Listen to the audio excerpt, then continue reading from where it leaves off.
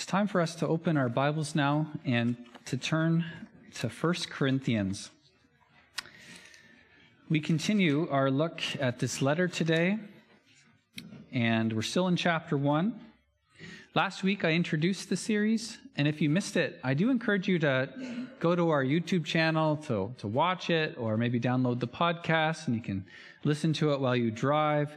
I laid a lot of groundwork in the sermon last week, and so it'll help you understand why Paul wrote this letter and some of the backdrop that is behind these words. But I will say a few brief words today to reset the scene for us all. So Corinth was and is a city in southern Greece. If you could go to the next slide there, Hetty. I got it circled there, or squared, I guess, over there. And it was destroyed by the Romans in 146 BC, but then it was rebuilt by the Romans 100 years later. And by the time Paul arrived in AD 50, it was a multicultural hub of trade and commerce. So Corinth's main economic engine was a road that traversed the narrow slice of land separating the Ionian Sea on the west and the Aegean Sea on the east. The engineers in Corinth built something. They built a road, and then they built a device, a rolling device, to pick ships out of the water and to transport them across the thin slice of land to the sea on the other side. So here's a picture of the old portage route. You can see the road there, right to the sea. Somehow they got the ships out on carts and towed them across. And today there's a canal there. So that was built in 1881. But that wasn't there when Paul was there. But you can see they want a waterway because it saves a lot of time to go through this thin slice of land as opposed to going all the way south. And the other reason they wanted this waterway is because the southern route was, as well as taking more time, it was actually very dangerous. And so Corinth really positioned itself as a center of trade and commerce. All the goods from the west going to the east went through Corinth. All the goods from the east going to the west went through Corinth. And the Corinthians were there to collect their slice of the pie. So all this helped to make Corinth a place where upward mobility was a real possibility. Very competitive place, very entrepreneurial place. Paul lived and worked in Corinth for about 18 months. He made tents there with Priscilla and Aquila during the day, and he spent his nights and weekends preaching the gospel, preaching Christ wherever he could. The Spirit blessed Paul's efforts. People came to know Jesus as Lord and Savior, and a church was formed.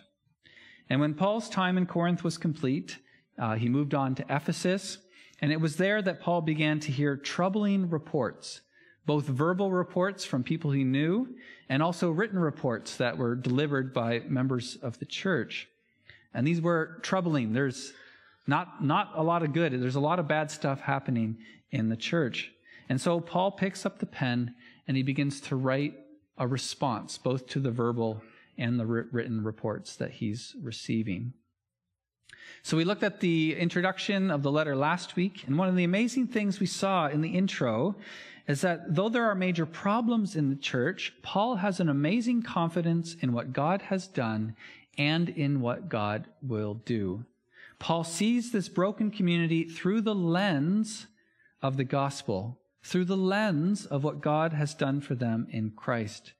And in the rest of the letter, he will simply encourage them to grow up into their identity together in Christ. Okay, so with all that in mind, we pick up the letter in chapter 1, verse 10. Hear the word of the Lord. I appeal to you, brothers and sisters, in the name of our Lord Jesus Christ, that all of you agree with one another, so that there may be no divisions among you, and that you may be perfectly united in mind and thought. My brothers and sisters, some from Chloe's house have informed me that there are quarrels among you.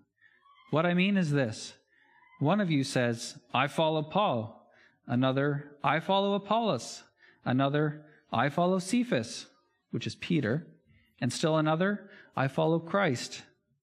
Is Christ divided? Was Paul crucified for you? Were you baptized in the name of Paul? I am thankful that I did not baptize any of you except Crispus and Gaius, so no one can say that you were baptized into my name. Yes, I also baptized the household of Stephanas. Beyond that, I don't remember if I baptized anyone else. For Christ did not send me to baptize, but to preach the gospel, not with words of human wisdom, lest the cross of Christ be emptied of its power. This is the word of the Lord. Thanks be to God.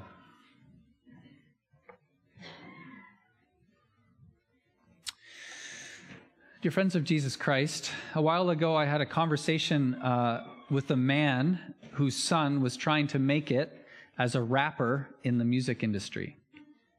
I asked him, how's it going? Is he getting anywhere? Not really, the dad answered.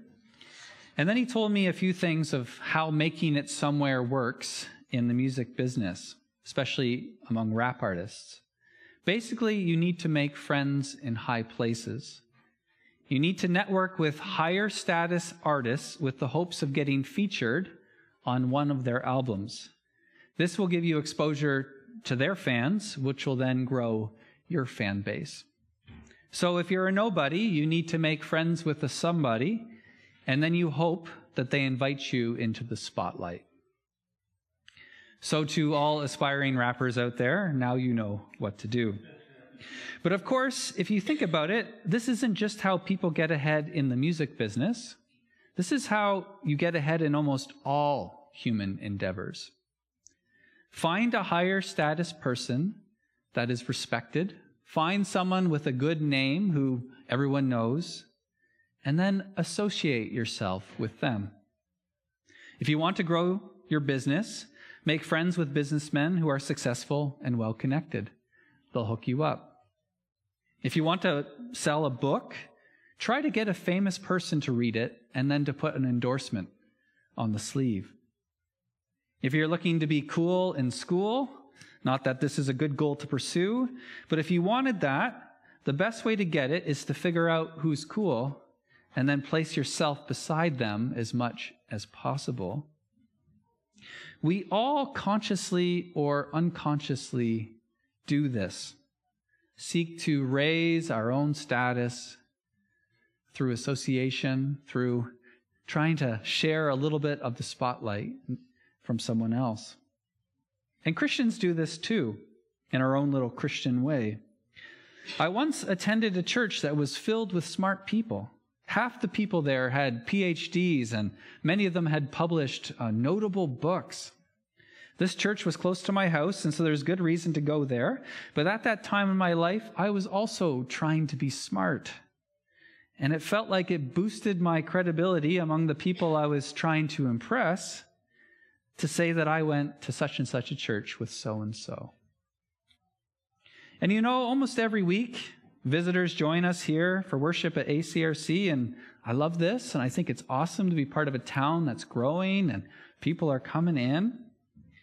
But low-status visitors don't really help to boost our notoriety as a congregation. But what would happen, for instance, say if Justin Bieber all of a sudden showed up in our church on a Sunday morning? Justin, baptized Christian, apparently. Say he moved to Mulmer. He's Canadian, and all of a sudden, whoa, he shows up on Sunday morning. I have a feeling that when word got out about that, our church would grow faster than a field of potatoes in July. We'd all tell our friends and neighbors, not about that low-status guest who came, but about Justin Bieber. Yesterday I sang praise songs with Justin Bieber. Who goes to your church? Now, that's kind of a playful example, but the point is that ordinary visitors are kind of forgettable, whereas high-status visitors are memorable. And we'll mention their name, and we do so to kind of maybe boost up our own status.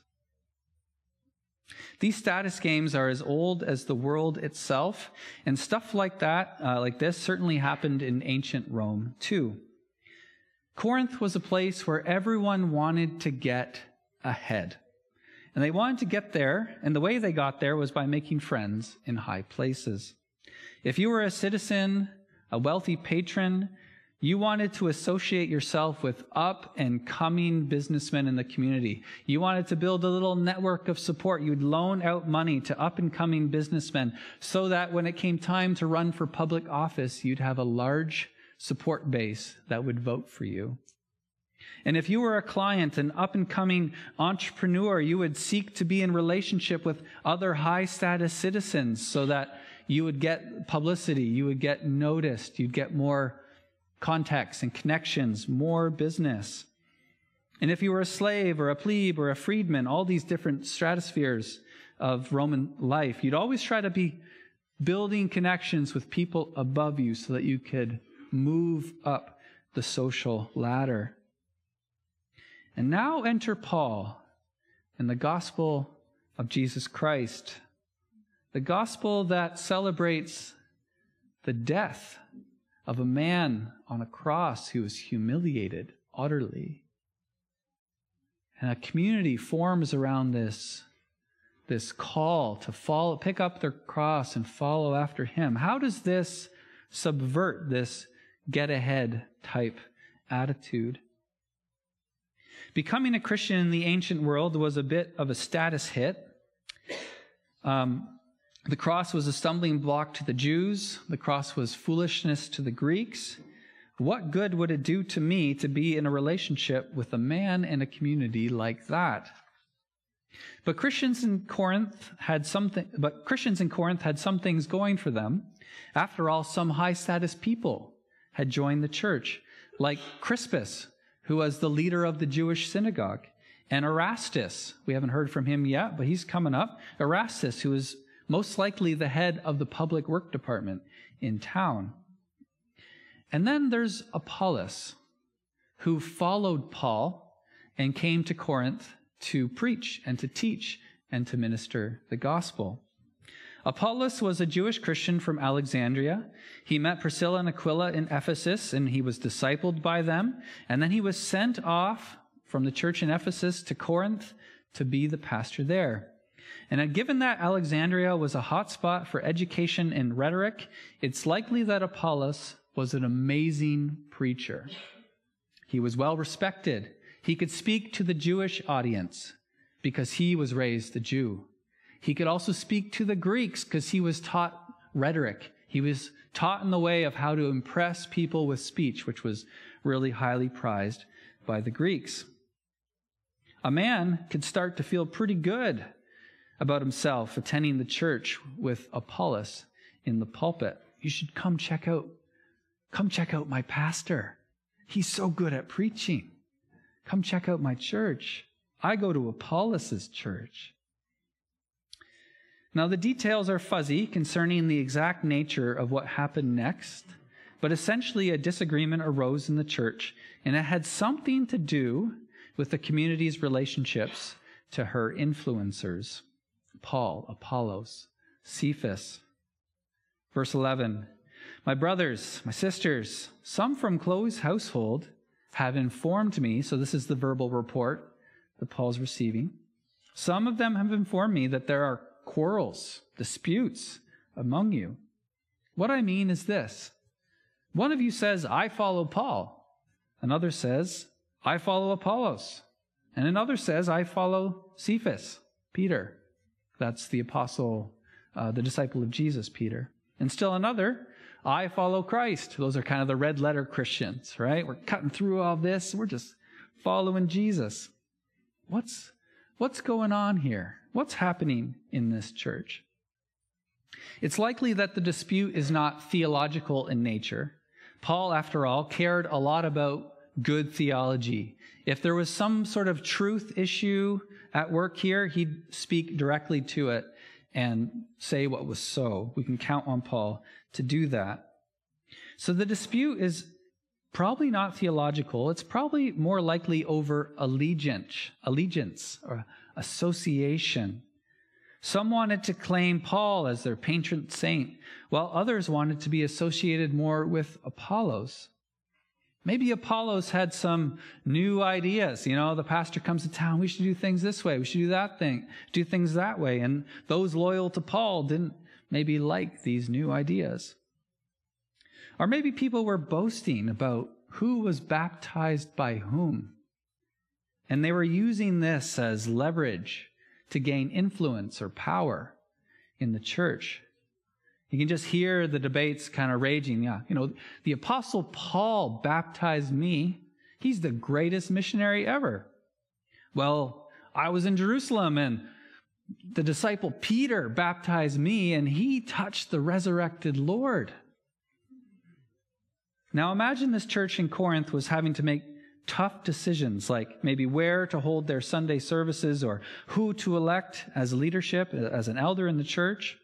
And because there are these different allegiances and different power struggles happening, they start arguing. They start trying to one-up each other. I should have more say than you. I was baptized by so-and-so. Well, I follow Apollos, and he's well respected in the community. So something like this is going on in Corinth. And Paul is not having it. Verse 10, this is Paul's appeal. I appeal to you, brothers and sisters, in the name of our Lord Jesus Christ, that all of you agree with one another in what you say, and that there be no divisions among you, but that you be perfectly united in mind and thought. A few things to note about Paul's appeal here. First, note that it's an appeal, not a demand. Paul is choosing to engage with this community as brothers and sisters. He's not choosing to put himself on top of this community, pull out his apostolic credentials and listen to me, get in line. He's not going to do that. I appeal to you, brothers and sisters. I appeal in the name of the Lord Jesus Christ. In other words, this isn't about me. This isn't about Apollos. This isn't about Peter. Remember the one who gave himself up for you. Jesus didn't play these status games. Instead of eating and drinking with the elites, he ate and drank with tax collectors and sinners. Instead of riding into town on a stallion, he rode into town on a donkey, and then he took off his robe, he put on the servant's towel, and he washed his disciples' feet, and he said, "As I have done to you, now you do to each other."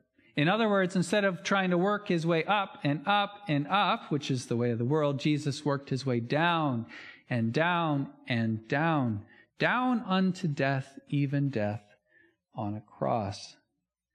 I appeal to you in the name of the Lord Jesus Christ. Put off this one-upmanship. Put away all power plays. Agree with one another. Put an end to this tearing. Be perfectly united in the way of Jesus. Paul's not advocating a bland uniformity here, but what he is advocating is a need to be unified in their primary allegiance. Who is their Lord? Into whose name were they baptized? Paul? Apollos?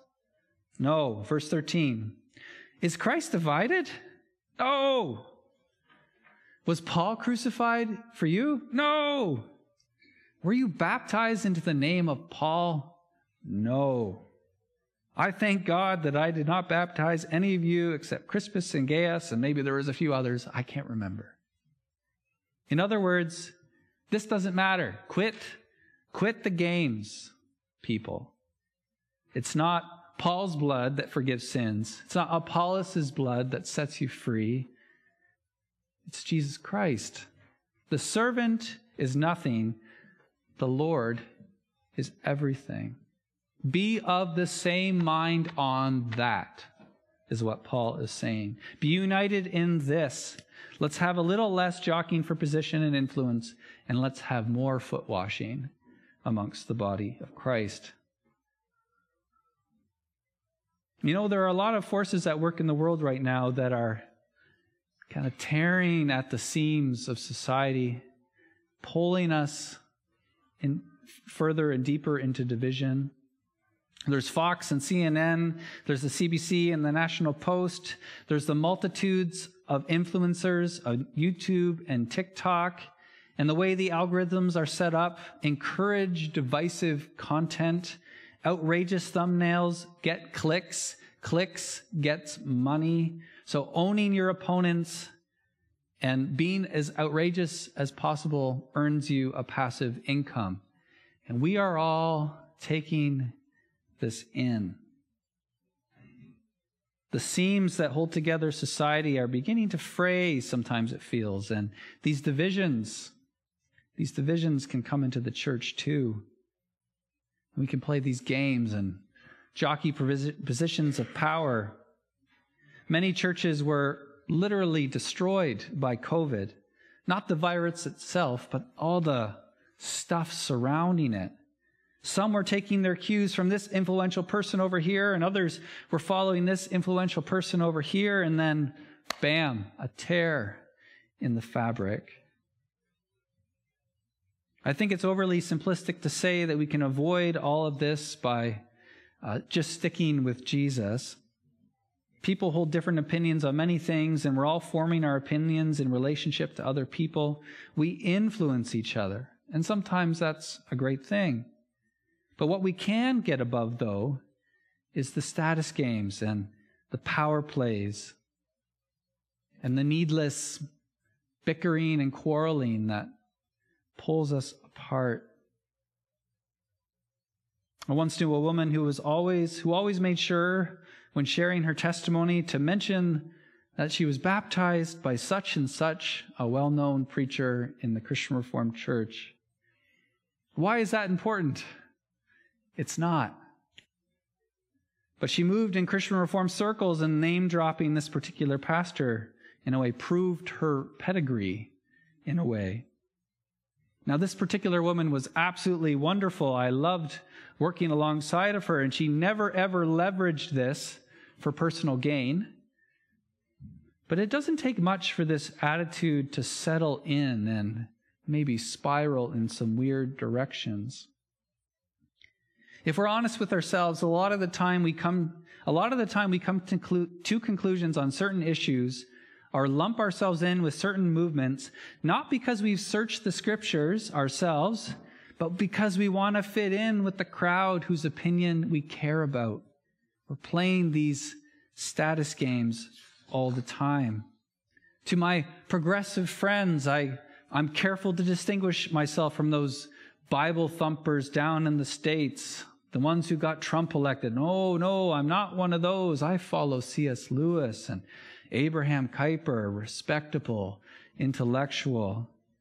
And to my theologically conservative friends, I'm very careful to state my adherence to the Heidelberg Catechism and John Calvin, and come and take a look at my long list of books by Tim Keller. I follow these guys. Oh, yeah, he's a good pastor, right? We have these games we play to try to prove ourselves.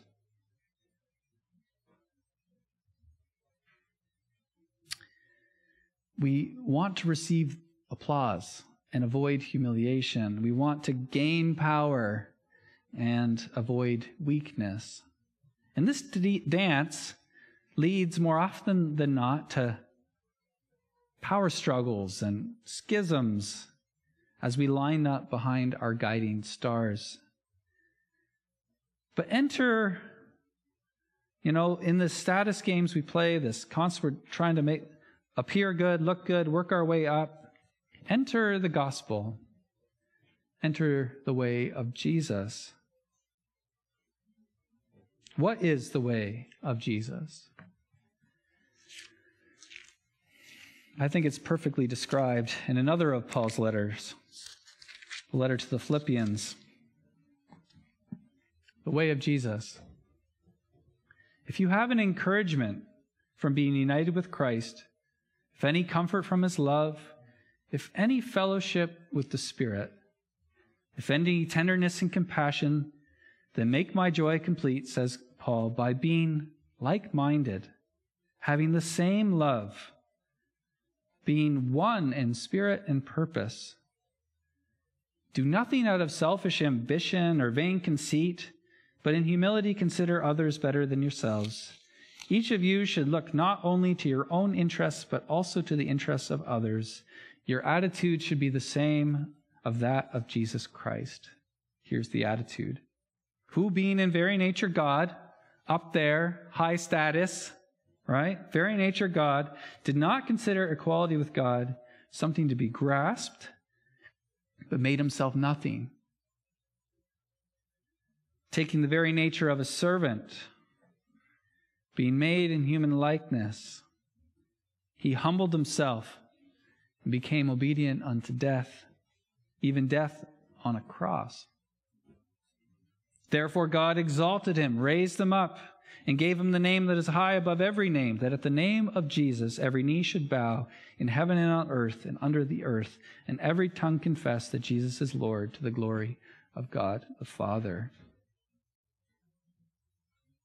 This is the way of Jesus. Humble, self-sacrificial love, all the way down into death. And then God raised him up. I don't know about you, but I'm sure glad that Jesus didn't play status games during his ministry on earth. Would he have associated himself with me if he did?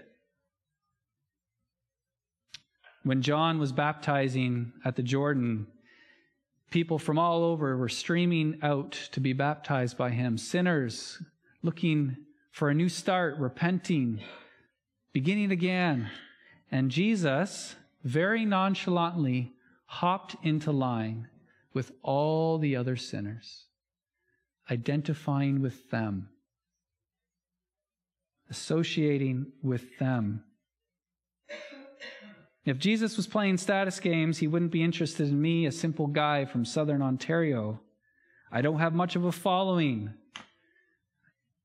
Hanging out with me would not boost Jesus' status. And probably the same is true for you. And yet he willingly allowed himself to be humiliated for us, stripped of his clothing, spat upon and beaten, and he died the most humiliating death that is possible, so that we who are nothing really can be raised up with him and given a place at the Father's table, a seat, a place to belong. The world travels up the hierarchy status. We seek status through association with those who have it, but Jesus travels down, and then he lifts up the poor in spirit. And so I appeal to you, brothers and sisters. Our attitude should be the same as that as Christ Jesus. Let's turn away from the way of the world, the power plays, the schisms, the petty quarreling, and let's pick up the cross and follow after Christ. May we be united in that. Amen. Let's pray together.